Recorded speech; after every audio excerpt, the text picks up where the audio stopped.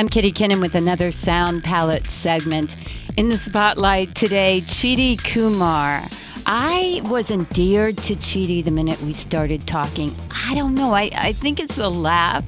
And of course, there's her twins, music and food. She never goes anywhere without them. Cheetie and her very talented husband and bandmate, Paul Seiler, navigate the 3 floors of businesses they co-own on Martin Street in downtown Raleigh.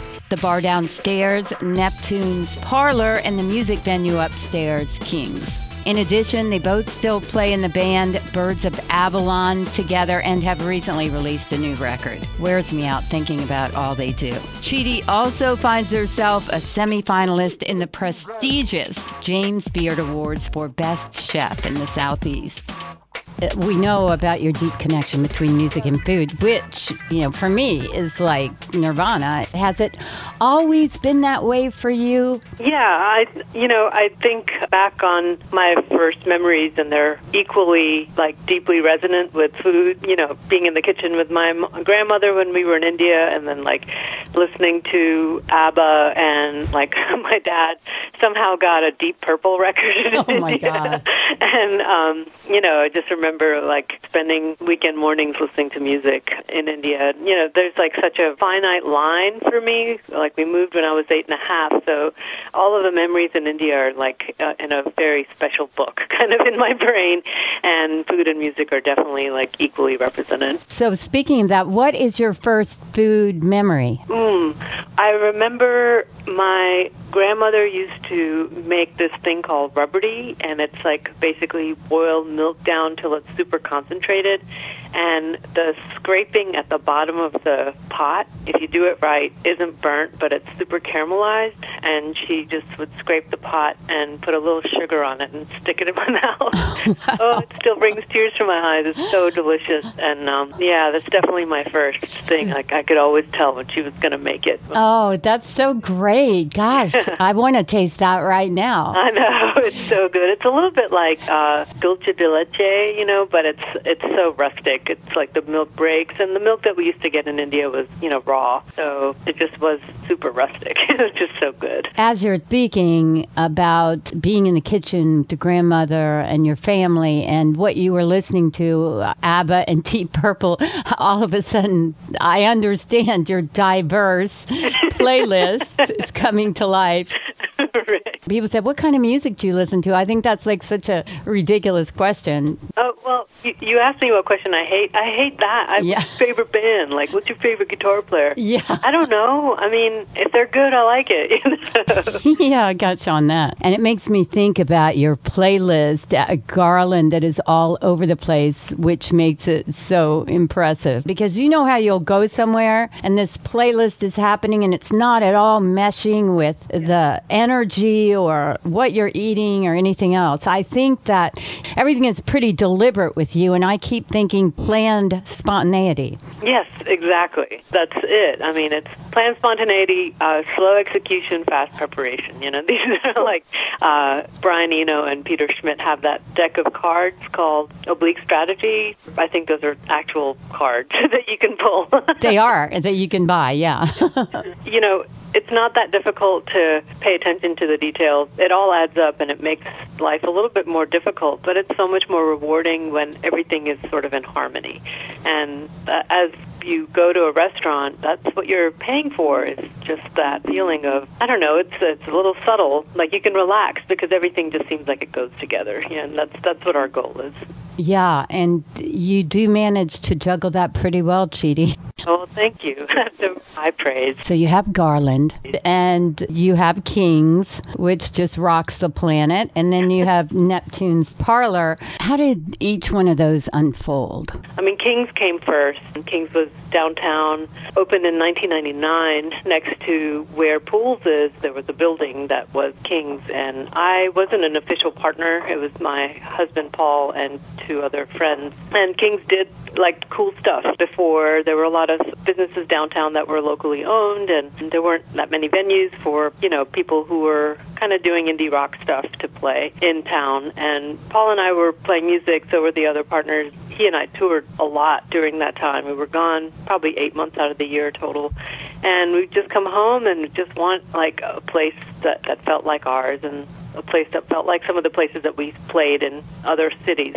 Anyway, we weren't making any money at it. We decided, and I wanted to do something with food. We found this place, and it was kind of already built out with the concepts that we had in mind. But it's kind of a huge undertaking, and we opened Neptunes and Kings first, and those definitely like are in tandem. When Garland opened, it evolved into this, it kind of had a life of its own, and you kind of have to let that happen, And I think that our goal for the next year is to make it be more symbiotic, and that's what we've been really focusing our attention on now that Garland's almost 4 years old, which is crazy, but it took 2.5 years of just unbelievable work and attention to just be there all the time, and I couldn't even think about the other two businesses for that time, and now it's I feel like it can step back a little bit and fine-tune the details in the other two spots and kind of make it all work together. Were you surprised at the James Beard nomination? Because here you are, you're a musician first and then a chef, and you're a self-taught chef. Yes. I was completely just blindsided. I had really no reason to expect it at all.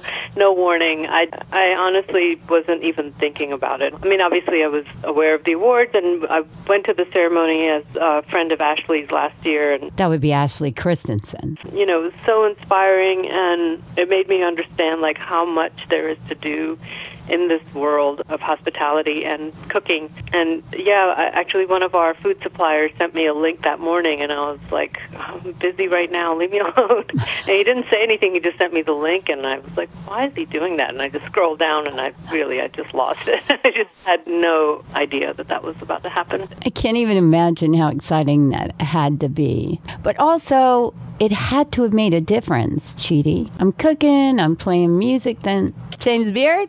I know. Yeah. Well, it kind of changed everything in sort of a deep, subtle way. I kind of started to really take it seriously.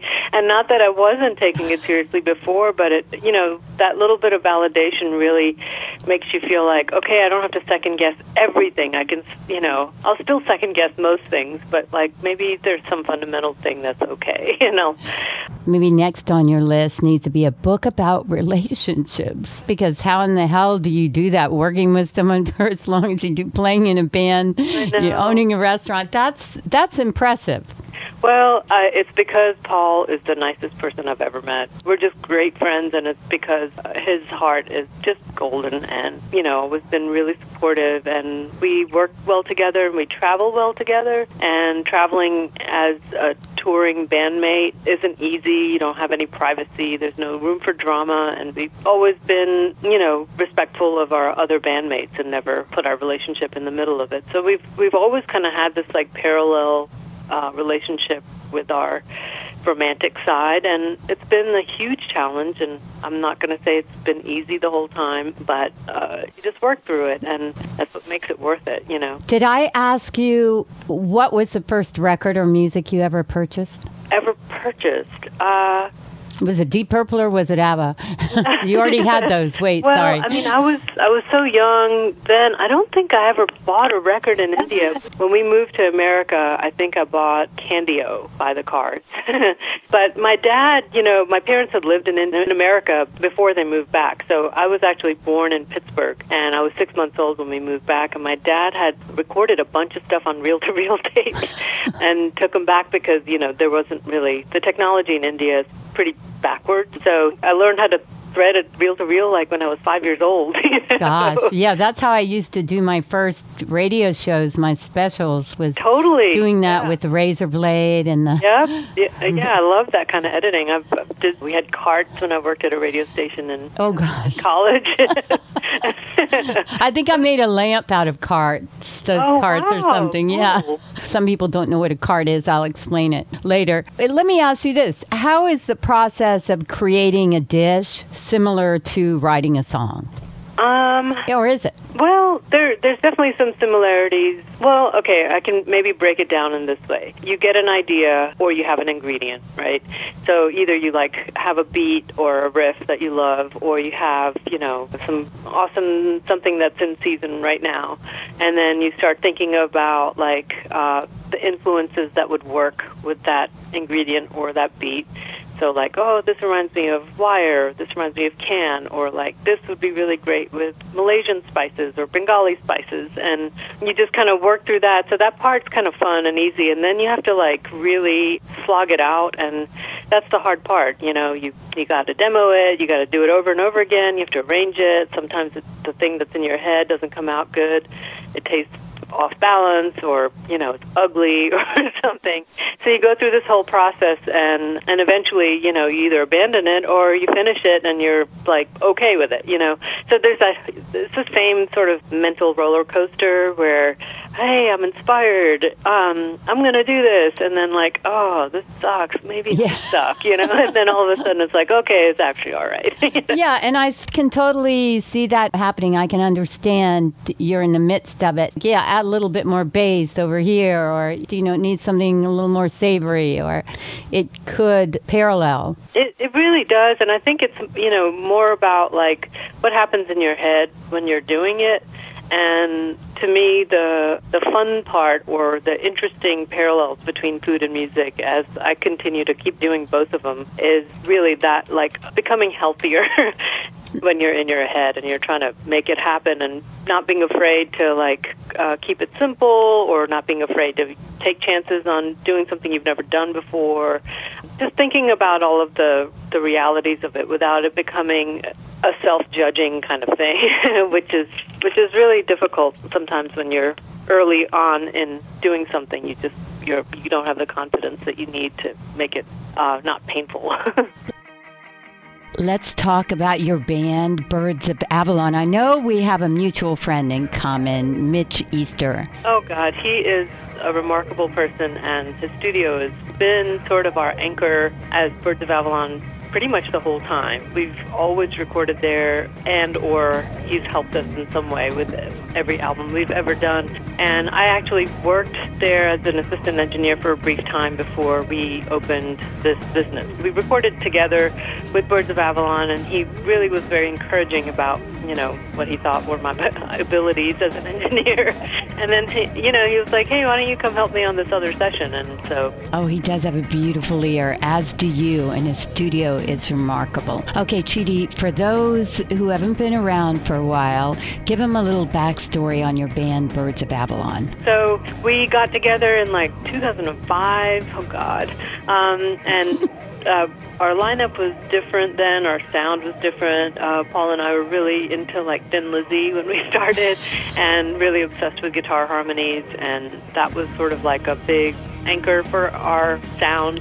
And then as time evolved, our tastes changed, and, I still love Thin Lizzy, but we just started, doing other stuff. Our recording process became a little bit more experimental, and there was one record that we, because of record company, nightmare business stuff, we had to turn in a record in a real hurry. And so I borrowed, speaking of reel-to-reels, I borrowed a 3M 2-inch tape machine, 16-track from Mitch, put it in the van, brought it to our basement, and King's mixing board from the sound booth, and we did a record in the house. And because of all of those limitations, there were ways that we chose to write that record that were really off the cuff and very spontaneous, and it was kind of opened up an idea, a different way of writing things that was less traditional. I just really started heavily getting into Brian Eno and David Bowie, and those David Bowie records that were recorded in Berlin. And they were just a little bit more artistic in their approach, and they still are pop albums, but they would just cut lyrics up and paste them randomly, and let the spontaneity become really an essential part of the, not only the process, but the actual sound of it. And so we just kind of started taking it from there, and then when we opened these places, we were so busy, we were just jam out, record those things, and cut them up and turn them into songs. And so that's why this record has taken so long to finish, because we were writing in like really short spurts, and we went and did like a 2-day completely open session with no songs and just recorded some sounds and beats and whatever. And that became sort of the brain of the information that supplied the rest of the album. So Operator's Midnight.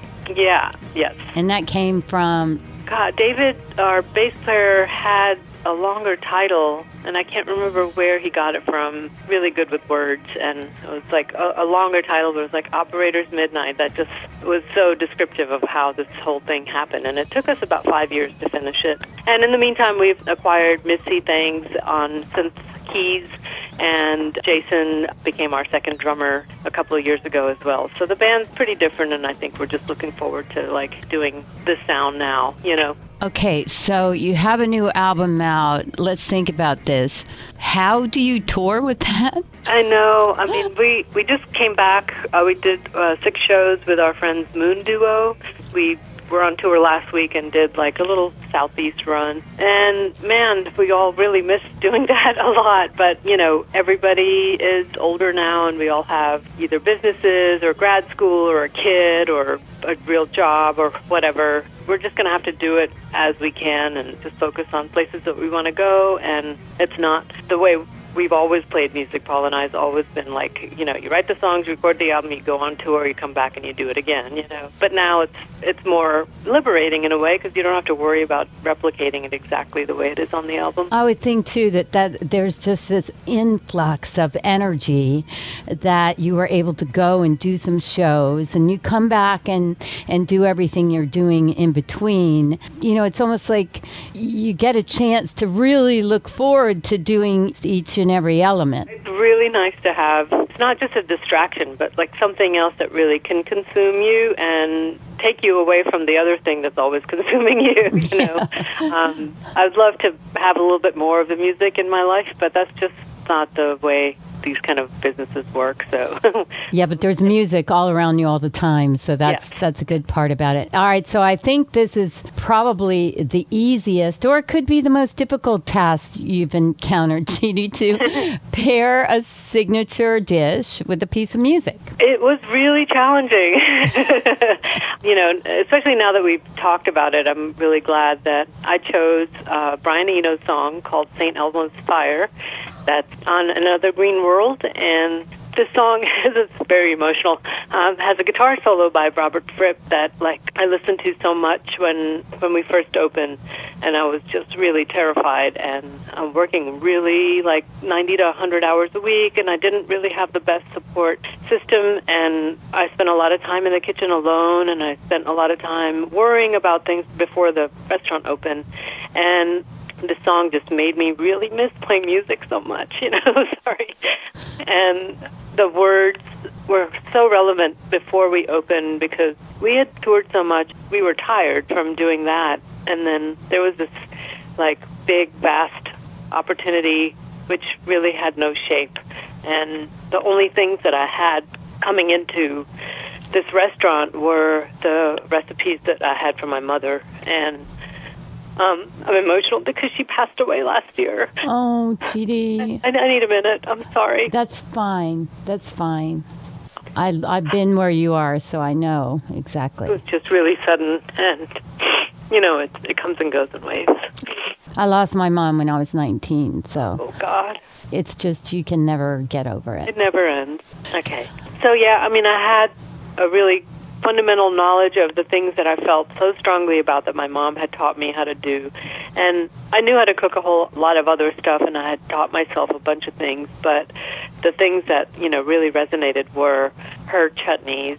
She taught me how to make yogurt, and that became sort of the backbone of what I did. And I just got it in my head that I wanted to have a tandoor oven in the kitchen and cook in this really rustic sort of way. And so the marinade that she always had made for us on special occasions, we grill out chicken, was the marinade that we use to this day for our tandoori-style chicken.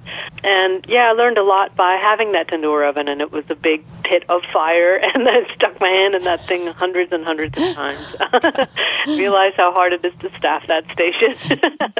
No, you're not working saute. You're working this clay oven thing that's vertical, and you have to stick your hand in there and slap this bread on the side of it. You're cool with that, right? Yeah. Like, where are you going? But yeah, I mean, the song just has like so much emotion in its short little verse-chorus arrangement, and that guitar solo is just speaks volumes, and it just always means so much to me when it comes on.